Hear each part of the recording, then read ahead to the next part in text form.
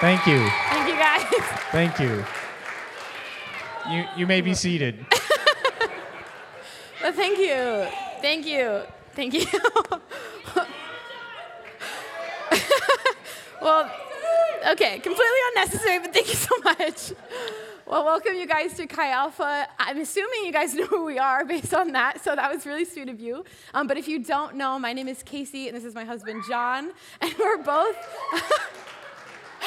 both associate pastors here at Chi Alpha, and we're really excited to get to share with you guys tonight. Yeah, that's really good. So before we hop into the message, we thought it might be fun to share a short story with each of you. So last April, it was a cold and windy night, and we had gone to Des Moines to celebrate a few things with Casey's parents. And among those things that we're celebrating was our joint birthday. And so we're pulled aside. I'm pretty sure it was a McDonald's parking lot that we were parked in. It was dimly lit, and it was past 7 o'clock, so clearly I'm exhausted. I'm so tired. And so what happened was we got out of the cars. We did the normal greeting. It was like me and Casey's dad are dapping each other up. And so then we get out. He opens up the back of the car, and he pulls out this gift. And it's a giant box, and it's an air fryer. And the thing that I have to say about my previous experience with air fryers was only that they get used often in TikTok recipes. I am not a big fan of TikTok. So the only association I have is kind of a bad experience with air fryers. So I'm like, great, thanks. So essentially, I remember being kind of a butt and saying like, awesome, you got us another oven. He said that to my parents. Yeah, it wasn't great. However, well, actually, you know that feeling that you get on a Christmas morning and your grandparents got you a pair of clothes that you definitely don't want? It's exactly how I felt with that air fryer. And I remember the whole ride home, I was kind of chirping in Casey's ear about how much I hate air fryers because all I know about is TikTok. But little did I know that air fryers are incredible. Can I get an amen if you like air fryers in here? Come on. And so, Kelly and Krista, if you guys are listening to this on SoundCloud, I'm sorry that I was not grateful for the air fryer. I use it probably every day right now. In fact, this morning I used it to make French toast sticks. So, yeah, cheer if you like French toast sticks. Yeah, and so I think that many of us can have preconceived notions about things that we don't have a whole lot of experience with. Like me in the air fryer, I thought it was going to be bad, but it turned out it is probably the most used kitchen appliance that we have right now. I thought it was purposeless. And the same can be true for many of us in the way that we view marriage. Whether it's assumptions that are better or worse than the reality of what it actually is, I think many of us in this room have unrealistic expectations. Yeah, so over the last couple of weeks, we've been in our dating series. If you've missed out, please go back and listen to them. We talked about love and dating, and last week we talked about sex, and tonight we're going to talk about marriage to conclude our series. So marriage is the end goal, as we learned a couple of weeks ago when it comes to dating, but that doesn't mean we shouldn't prepare for what's to come after the wedding day.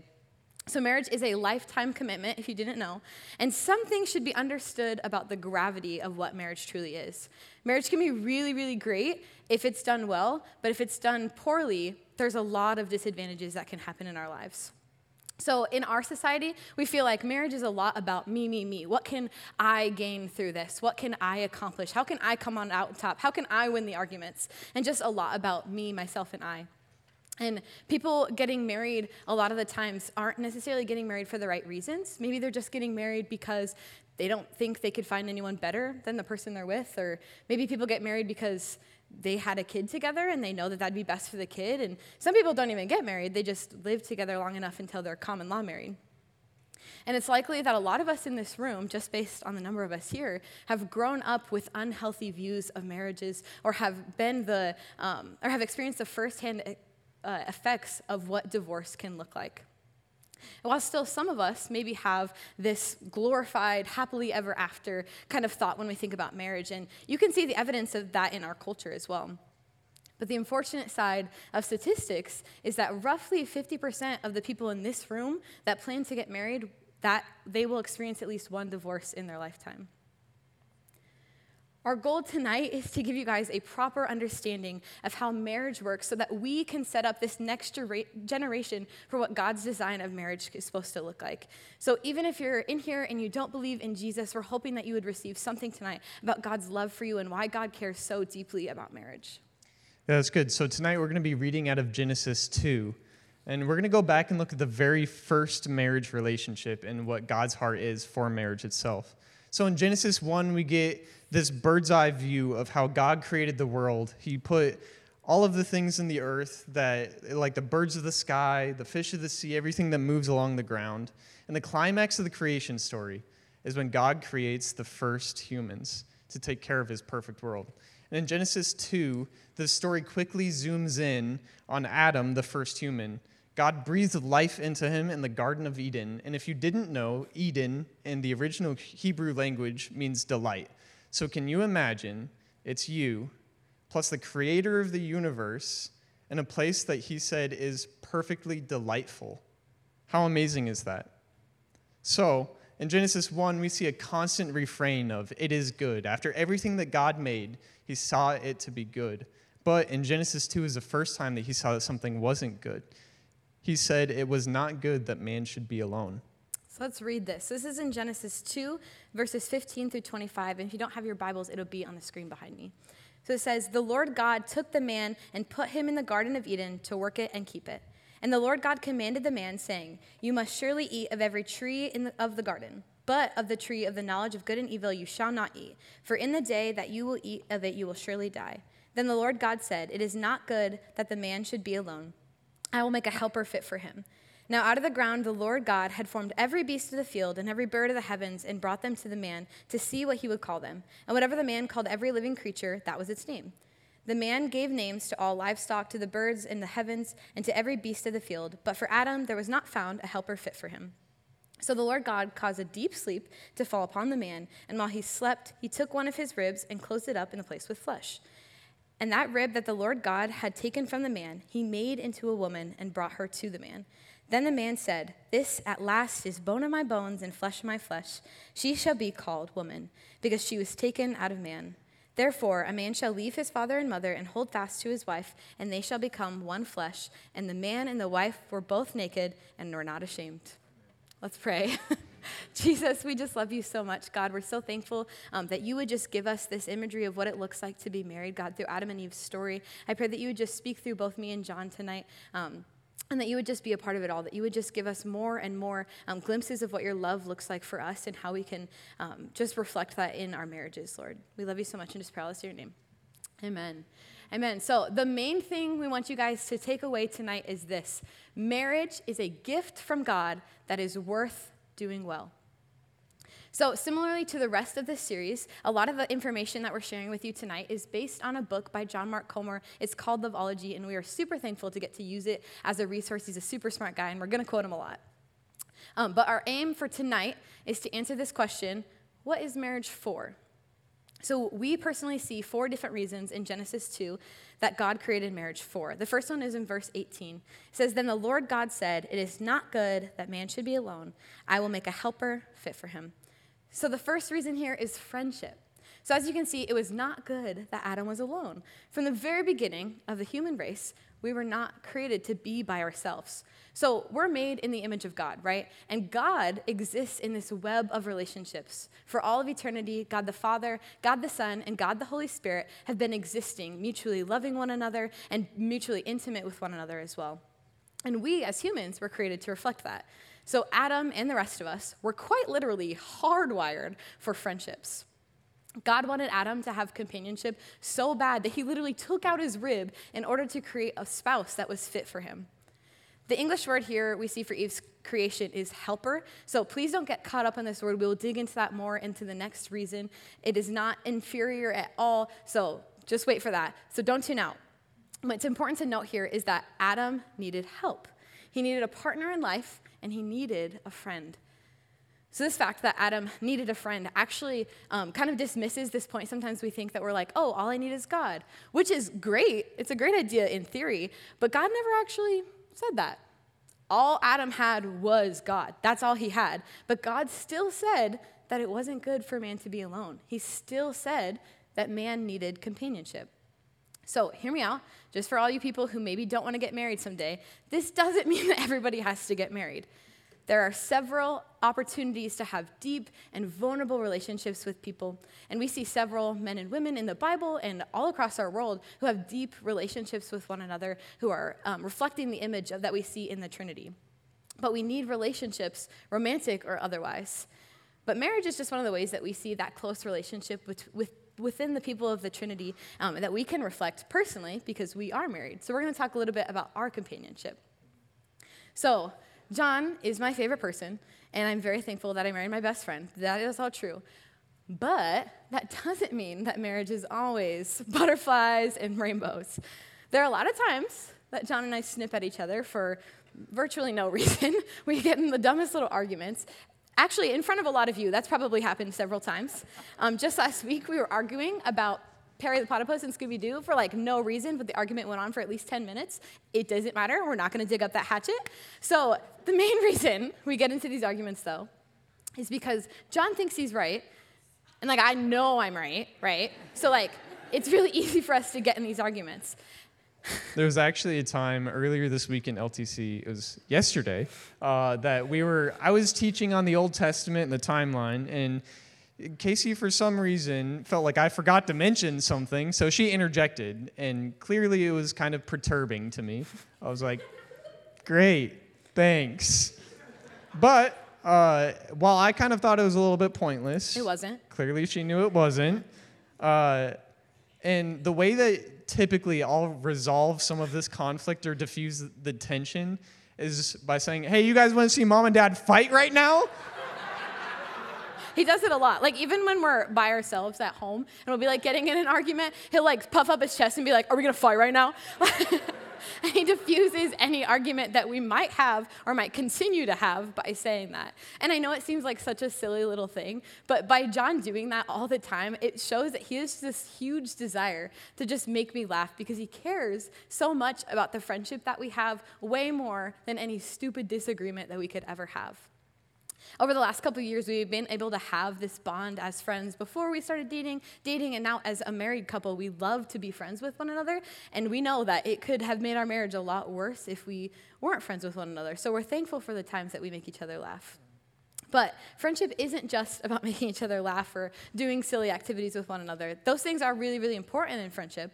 But within marriage, it looks like experiencing all the really high highs and all the really low lows. At the end of the day, when I am drained and just emotionally exhausted, John is the person that I'm so lucky that I get to talk to him about those things. But he's also the person that might be causing those lows, right? But it's cool that I get to depend on him in that friendship and that bond that we get to create. And as followers of Christ, our friendships in marriage can look a lot deeper than that. So Timothy Keller says it like this: spiritual friendship is eagerly helping one another love, serve, and resemble God in deeper and deeper ways.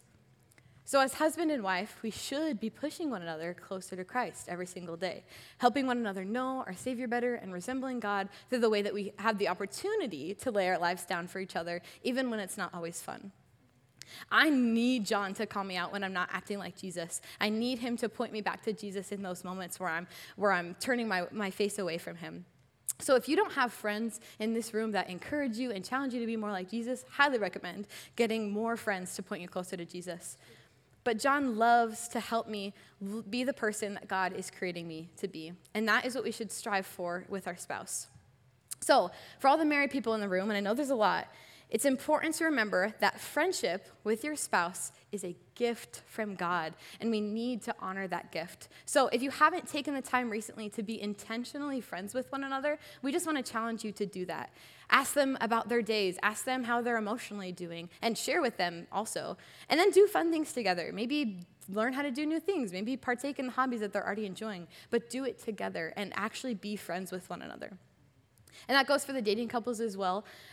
Find time right now to have these authentic conversations in your lives where you're just truly yourself, because that's going to set you up really well for what friendship could look like inside of your future marriage. But also, if you're dating in this room, we need to be asking ourselves this question: is this person my best friend? When looks fade and status changes, which they will this person be the person I enjoy being around the most? And if you're not in a dating relationship at the moment, my challenge to you is to seek deep, healthy friendships right now, because we can't do this thing called life alone. We need people who truly know us and love us, and vice versa. But we have to be willing to let these people call us out. We have to be willing to let these people point us back to Jesus. And if you get married one day, it'll point you in the right direction for what a friendship could look like inside of marriage. Who knows? You might even befriend your future spouse while you're trying to make more friends. So, there's benefits. But a friendship within your marriage is so important. Okay. But without it, it's really hard to lean on one another when we have to navigate our calls. Which brings us to our second reason for marriage. Yeah, the second reason is to garden. It's gardening. So in verse 15, it says, "The Lord God took the man and put him in the Garden of Eden to work it and keep it." So essentially, the first thing that God does with Adam is to make him the head groundskeeper in the garden. God's assignment of gardening to Adam was his way of saying, now get up and do something with what I've given you. This was Adam's calling. The way that we understand calling today, usually we talk about it in a way that we refer to vocation or what we do for our career. But usually I don't think that we look at calling as the way that God is to draw us closer to his creation and use the raw materials that he's provided us. And while this is part of calling, we should really understand that our calling is to care for our little corner of Eden. While calling does refer to occupation, it is greater than that. Calling also refers to how we can bring the kingdom of God to where we're at the moment. And as Christians, we're called to make disciples of all nations. So if you simply can't make disciples in the place that you're at, it's not your call. This doesn't necessarily mean that you're called to full-time ministry, however. So if you're planning on being a doctor or a teacher or a trash collector, do that, but bring Jesus with you. The question we should be asking ourselves is, in order to understand my calling, what was I put on earth to do, and what am I good at? Answering these questions should guide us towards our gardening projects. And once we find calling, we're supposed to work as if we're working unto God. That means doing everything that we do well. It's a sacred command what our calling is that God has given us, working with all of our might to tend our gardens so that we can bear as much fruit as possible in the very short amount of time that we have on this earth. And so once we get to marriage, we should also share in our callings together in a mutual kind of way. Healthy marriages are built around this mutual calling, where both people are pursuing connected goals. And for most people, that doesn't mean that you're going to work the same job, but luckily, Casey and I have the luxury of working together. Mutual calling means pursuing and running after the set of goals together, which sometimes can get really tiring, which brings us to the really fun part. Remember when God made a helper for man? Well, in Hebrew, the word is Eitzer. It's spelled Ezer, but it's pronounced Eitzer. I looked it up, so you can trust me. And it's also translated to partner, one who comes alongside to help achieve a goal. The same word is actually used for God sometimes in the Psalms when they talk about warfare. So to many of us, we can look at this word Eitzer and think that our only job as the Eitzer is to only serve someone else's calling and their efforts. But I want you to know tonight that that word means helper and partner. It's not inferior or an employee of. It's actually meant to be equal, somebody who walks alongside with. So this helper is someone that you love and respect and work to accomplish both their mission and yours. They're there to provide aid when you need it. So do you see now why mutual calling is so important inside of marriage? Our spouse is the person that helps us shoulder the weight of our calling and holds us up in their arms when we're too tired to fight anymore. So imagine with me for a moment, Casey and I are just dating. We did do that. We did do that at one point. But my calling, I feel like God has called me to the Middle East to start a coffee shop. And my calling is to stay in Cedar Falls specifically and be an educator to the children and to show Jesus' love that way. So although maybe both of our jobs are to show Jesus to people, which is part of calling, it becomes a little bit more difficult when you separate yourselves. So in this scenario, I like Casey a lot. She's beautiful, she's smart, she's funny, which is not just in this scenario. I think all these things right now. But most importantly, she laughs at all my jokes, which makes me feel really loved. So I'm just going to go for it, even though it may not make the most sense. And then eventually, once we get married and try to have to figure out where we're going to live, one of us is going to be disappointed and have to say no to what we feel like God is calling us to do. Yeah, so the whole reason, like she said, it doesn't make sense is the location too. So calling isn't just what you do, how you serve God, but it's also where you are. So many of us in this room are college students, and in this season, it's kind of hard to say what we're going to do after college. Like, I know a lot of us have a pretty loose plan, but it's not always where. And it's important to know that marriage is not just how you achieve a happily ever after. Marriage is bigger than that. It's a means to an end, and it exists for something larger than itself. Marriage won't actually fix all of the problems in your life, it's unfortunate to say.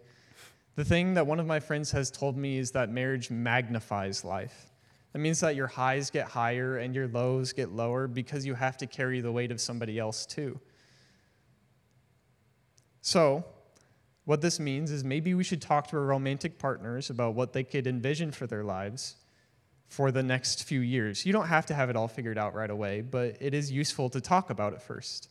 So anyway, John Mark Comer says this to the ladies in the room. So ladies, listen up. Women, don't marry a man without a gardening project. No matter how charming or romantic or handsome or spontaneous or stylish he is, if he isn't a gardener, how will you respect him? If he isn't doing anything with his life that matters for God's kingdom, how will you partner with him? If he isn't going anywhere, how will you follow him? And if his life is just about the day-to-day kind of pleasures, how will you entrust your future and your calling to him? That's a hard word. And men, don't think you're off the hook because he also says something to you. Men, don't marry a woman who doesn't want to be your Eitzer, your partner in life. No matter how smart or sexy or funny or interesting she is, if she doesn't want to help you in the kingdom work, how will your marriage ever be more than your marriage? Nice. Keep going. If she doesn't believe in you, how will you ever trust her? If she doesn't want to follow God's calling on your marriage, how will you dream, try, fail, and succeed with her? How will you ever leave the world a better place than you found it? So the question here is, can this person really garden with me? When life gets hard and I become discouraged, do they have the depth of soul and relationship with Jesus to point me back to his love? Gardening is about putting some boots on and grabbing a shovel and getting some work done in order to make a world. And fortunately for us, at the end of the day, we get to go home and relax and take the boots off, which leads us to the next reason for marriage. Sexuality. So this is in verse 24 and 25. It says, "Therefore a man shall leave his father and his mother to hold fast to his wife, and they shall become one flesh, and the man and his wife were both naked and not ashamed." So Adam and Eve were friends. Yes, they were partners as well, but they were also lovers. So Pastor Derek shared last week about sex. That was how it was made for husband and wife to enjoy within the context of marriage. And he also pointed out that having sex was one of the first commands that God ever gave, that humanity was sexual before we were sinful. God created the human body. No part of the body was created by accident, right? God didn't see Adam and Eve having sex in the garden and was like, "What the heck, what are you doing? That's not what those are for," right? No, God didn't do that. God designed sex. So, in case anybody needs to hear this tonight, sex is a good thing. It's a wonderful gift of pleasure inside the covenant of marriage. So if you're here and you want to get married so you can have sex, know that that's not selfish or sinful or shallow, because that's one of the reasons why God created marriage, as long as it is not the only reason you want to get married. Not only is this a gift of pleasure, but sex is also designed to hold two people together. John Mark Comer says it this way: God created marriage as the context for your sexuality, and the inverse is also true. He created sexuality as the glue to hold marriage together. So in the context of a dating relationship, this is why it is so hard to break up with someone who we have a sexual bond with, right? Because sex was literally created to hold you two together. And that's also why it can hurt so bad when you break up with that person, because it literally feels like glue is being ripped apart from one another. In verse 24, it says that Adam and Eve became one flesh. And last week we learned that the Hebrew word for one flesh is echad, which means fused together at the deepest levels. So when a husband and wife get married and have sex, they become fused together at the deepest levels. The line between man and woman gets blurred. And echad is when you're most intimately known by another person. And the only relationship that can ever be strong enough to hold this deep level of intimacy is the one between a husband and a wife. And within your marriage, you get to truly know someone and to be truly known by that person as well, flaws and all. You choose to be fully theirs, and they get to be fully yours, which is such a powerful thing inside of marriage. And in today's world, our view of sex has become more and more distorted as we're just seeing this as just an object. In our culture, we idolize sex, and we see this pattern of trying to fill this God-sized hole in our lives with things that can only be filled with Jesus. So Jesus is the only one who can satisfy us. So when and if you're married, have sex. Celebrate the closeness that God has allowed you to have with another person, but know that God is the one who sustains us. Your partner and sex will never fulfill you. The God-sized hole in your life will only be filled by God himself. And it will never compare to the unconditional love of our Father. So if you're not married or don't plan to be married, remember that sex, while it's a good thing, if you never have sex, that's okay. It doesn't need to be an ultimate thing in our lives. In addition to sex being a gift from God, it can also be a very practical means to help fulfill the fourth reason for marriage, which is family. So in verse 28, it says, "And God blessed them, and God said to them, 'Be fruitful and multiply, and fill the earth and subdue it, and have dominion over the fish of the sea, and over the birds of the heavens, and over every living thing that moves on the earth.'" So when God says to be fruitful and multiply, he's giving mankind a safe environment to share the same kind of communal love that the Trinity has experienced for all of eternity. God values family so much that the first commandment he ever gave to the first humans was to be fruitful and multiply. So many years after this first command in Scripture, we live in a time that has a spectrum of value over family. And on one side is hookup culture, which is where things like Tinder are primarily used. It's this way of meeting as many people as quick as possible and only connecting with those who we find the most attractive. And the sad reality is that there's a large portion of children that are born into the world because of this. Some studies in 2013 say that 20% of pregnancies in the U.S. end in abortion. 1 in 3 kids goes to bed without a dad. And the number of children born out of wedlock to women under the age of 30 is nearly 50% for most of our country. And this is clearly not the heart of God towards family. Then on the other hand, there's a large group of people who idolize family, and this is particularly an issue inside of the church. If you're a young married couple in here, I want you to remember how many times you've been asked when you're going to start having kids. It's almost a way as if we subliminally said that if you don't have a family, you're not welcome in the club. So this isn't only a problem inside of the church, however. When people don't find their identity in their relationship with Jesus, they start to turn towards their family, and especially their children. To many parents, kids become their gods. They find satisfaction in how well their kids perform in either school or sports or anything in between. And so we oftentimes will see a detached mother who's driving their minivan to soccer practice. And meantime, we have a frustrated father who's emotionally unavailable because of his so-called sacrifice that he's made for family. And usually, parents or families will sacrifice what their whole family is on the altar of being family. They find their identity in their children. And that seems kind of twisted, doesn't it? And as you've potentially witnessed this in your life or those around you, you may have thought, I'm never going to be like that. Well, that's not God's heart for it either. Family is an incredibly important part of our world. In this current generation, we would do right by ourselves if we started to think about how we stewarded our families as we start to grow them.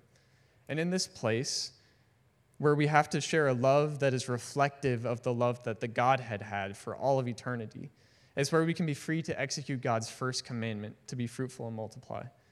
And with this being said, not everybody needs to have kids. Some people in this room may feel like they may not want it, or some people, rather sadly, may never be able to have kids. So I just want to say that right now. It's not sinful to not have kids. There's nothing wrong with you if you can't have them.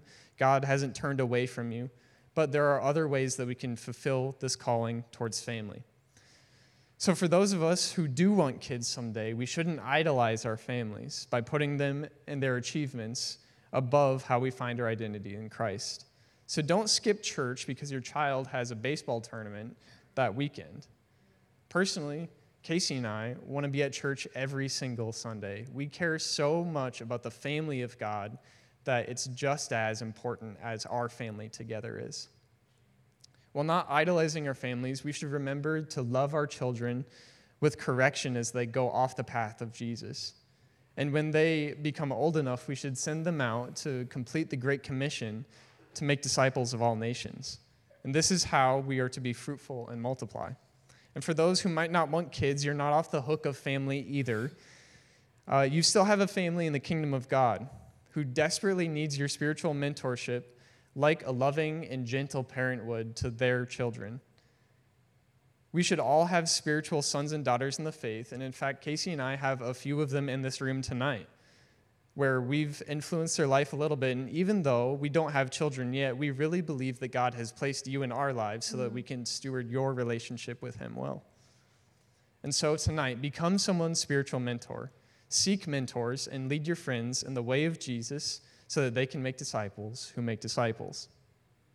So some of you may have been sitting in here thinking this whole time, that's all cool and all, but what if biblical marriage isn't for me?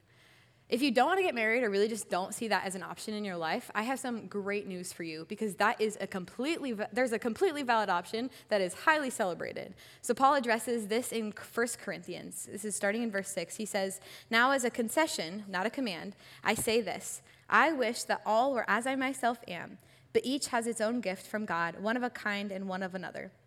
To the unmarried and the widows, I say that it is good for them to remain single, as I am. But if they cannot exercise self-control, they should marry, for it is better to marry than to burn with passion."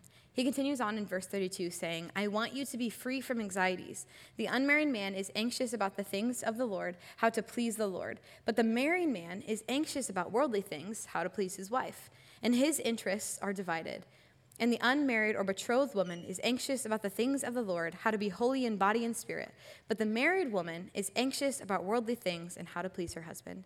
I say this for your own benefit, not to lay any restraint upon you, but to promote good order and to secure your undivided devotion to the Lord." So Paul is actually encouraging everyone he's around to be single. Your work with God when you're single can be undivided. You can give yourself wholly to the mission of God. Married people can't do that. Most evenings, John has to take his mind off of discipleship and put it onto me, onto what we're making for dinner that night, what he's making for dinner that night, or any other emotional crisis I might be having in the moment. His attention is taken away from the guys in his small group or whoever else might be taking his attention away. And when we have kids one day, I bet our attention is going to be very needed for them because I hear they need a lot of that. So I'm sure we're going to have even more undivided attention. Singleness is a godly thing. It is incredibly virtuous. So you can do so much more in your season or maybe even lifetime of singleness. So if you're single, I want to speak to you for a second. Please don't waste this time of singleness. Please don't wish it away because you are in the most effective season of your ministry that you will ever be in. When you're in a season of singleness, you are in your prime. So think about it like this way. When athletes are in their time of prime, when they're really good at whatever sports they're doing, they don't just sit there counting down the days until they are no longer in their prime, until they can't run anymore. They're actively taking advantage of the shape that they're in right now. And we need to do the same thing. We need to take advantage of the time that God has given us when we're single. Looking back, I really wish I would have spent more time giving myself wholly to the mission of God before, instead of thinking about who my future spouse was going to be or all of my next steps in career or next steps in life and what that could look like. God has given you the opportunity to devote yourself wholly to the mission, so please take advantage of that. And if you're married And if you want to be married and you wish to pursue marriage, know that both options are great options, but you need to take advantage of your time of singleness. If you wish to pursue marriage one day, know that it's not a bad thing, and it is something that we can do so well if we try. Marriage is a gift from God that is worth doing well. That's good. There may be some people in here tonight, worship team, if you want to come up. Maybe some people in here that aren't married who might be terrified of what forever can look like for them. And maybe you're thinking along those same lines that you're a person who is potentially paralyzed by the fear of committing to a lifetime with somebody else. Or maybe you're already married, but because of the way that culture has conditioned you, you're expecting paradise. I just can't wait until I'm with this person, and we're just going to have this, like we've been saying, happily ever after. And unfortunately, that hasn't become all that you thought it might. Or perhaps you're thinking, I don't even believe in this Jesus, and now these people are telling me that I should date intentionally and get married and have kids, which all seems a little wild to you. But instead of these questions, I think there's only one that really matters. And I think that one is, why does marriage matter to Jesus? It matters because marriage is more of a direct reflection of Jesus' relationship with his church. Jesus laid down his life for his church, being his bride, and in doing that, he got to show us how to do marriage well. And through this sacrifice that he shows us, he is the perfect friend. He's always there in the highs and the lows, and we know that he's the best friend anyone could ever have because he is faithful to his every promise. Marriage is so important to Jesus because he values intimacy with his bride.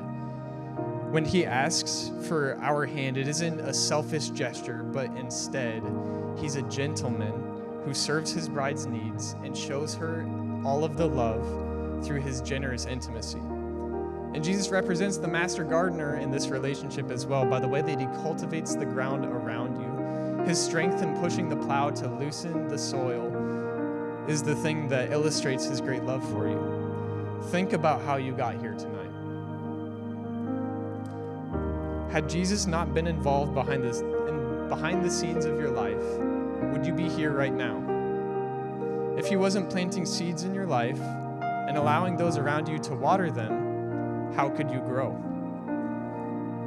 God's view on family is more comprehensive than just having children. God has given you the chance to recreate yourself through the mentorship of his children and your heavenly family.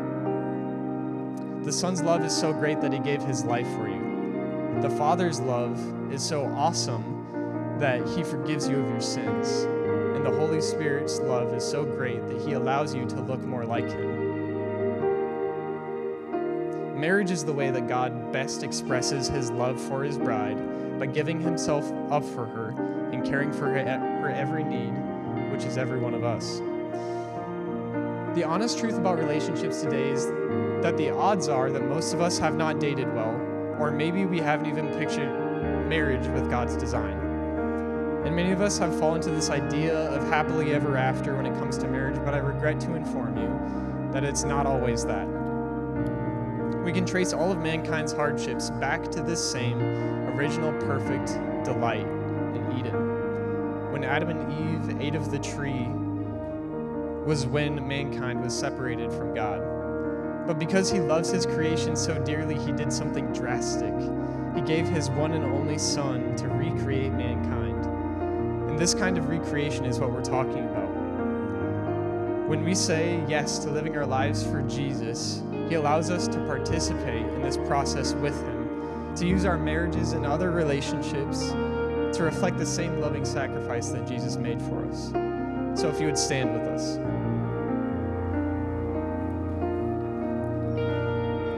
What would happen if we, as a group of young believers, committed ourselves to pursuing relationships with intentionality and genuinely wanted to do it well? In a culture where sex and romance and children are all idolized, we decided to live different, to say yes to God's purposes for marriage without forgetting the giver of it all. We don't live in the garden anymore like Adam and Eve did, but we are redeemed so that we can work the ground just like we're commanded. We can go out and spread the name of Jesus by the way that we maintain our relationships, romantic or otherwise. We can have deep intimacy with our King. We can be like Jesus to those around us in the way that we might parent our future children or spiritual children. And we can submit to Jesus in his new creation. And as a group on campus, let's be a people that are intentional about who we are with and what we are doing and what we are pursuing. We'll hold each other's arms up in the battle for the gospel. I encourage you to look around at the people in this room. This is the family that you belong to. These are the people who are going to keep your arms up as you pursue God's best for yourself. There's a couple of ways to respond tonight. The first is we just wanted to extend the opportunity to anyone in here who desires to have a relationship with Jesus. So the same God that we've been talking about, the same God who gives these beautiful gifts to his children, gave us the best gift that we could ever imagine. He gave his son to die in your place. Jesus came to earth, lived the perfect life, and died the perfect death. He took the punishment for every wrongdoing every single person in this room has ever done or ever will do. Not only that, but he rose from the grave, and he defeated death, and now sits at the right hand of the Father. And because of that sacrifice and that provision, we have the opportunity to walk in relationship with him. So if you guys would all bow your head and close your eyes with us, we just want to give those people the opportunity to respond tonight, to say yes to Jesus. We do this every week at Chi Alpha because we believe so much in this relationship. So if you feel like that's you and you want to say yes to Jesus and pursue a relationship with him, I'm going to ask that you would be so bold as to raise your hand right now. And this is just a signal between you and God that you're ready to dive all in. Thank you, Jesus. I'm going to pray for us. Father, we just are so thankful for the cross, God. We're so thankful that you would die in our place, that you would give us the best gift ever imaginable, to take every single punishment away from us, God, to be able to walk in relationship with you for all of eternity. Jesus, I just thank you that you would lay your life down, God, and that we get to continue to remember that we are yours and that's never going to change. God, that you love us so dearly that you have laid your life down for your bride. Thank you, Jesus. And the other way to respond tonight is for those of us who may be idolizing marriage, or maybe the benefits that come with it, or for those of us who would have had a really poor representation of what marriage can look like in our lives. And we believe that God wants to change the way that we think about marriage to properly orient our hearts towards it. So I want to give you an opportunity to commit to pursuing God and his relationships and try to do them well, whether it's in romance or through biblical friendships. And so if you wish to cultivate the ground around you and to share the work that God is doing, put your hands out like this as I pray for us to commit to it. Lord Jesus, we are so thankful for this opportunity to dive into what marriage looks like for us tonight, Lord. We ask that you would help us to be a good bride to you first of all, Jesus. And Lord, I pray that you would help us to pursue godly friendships and relationships around us. Lord, that you would correct our hearts in any ways that have been misled in the past. Lord Jesus, we love you so much. And all of this we pray in your name. Amen.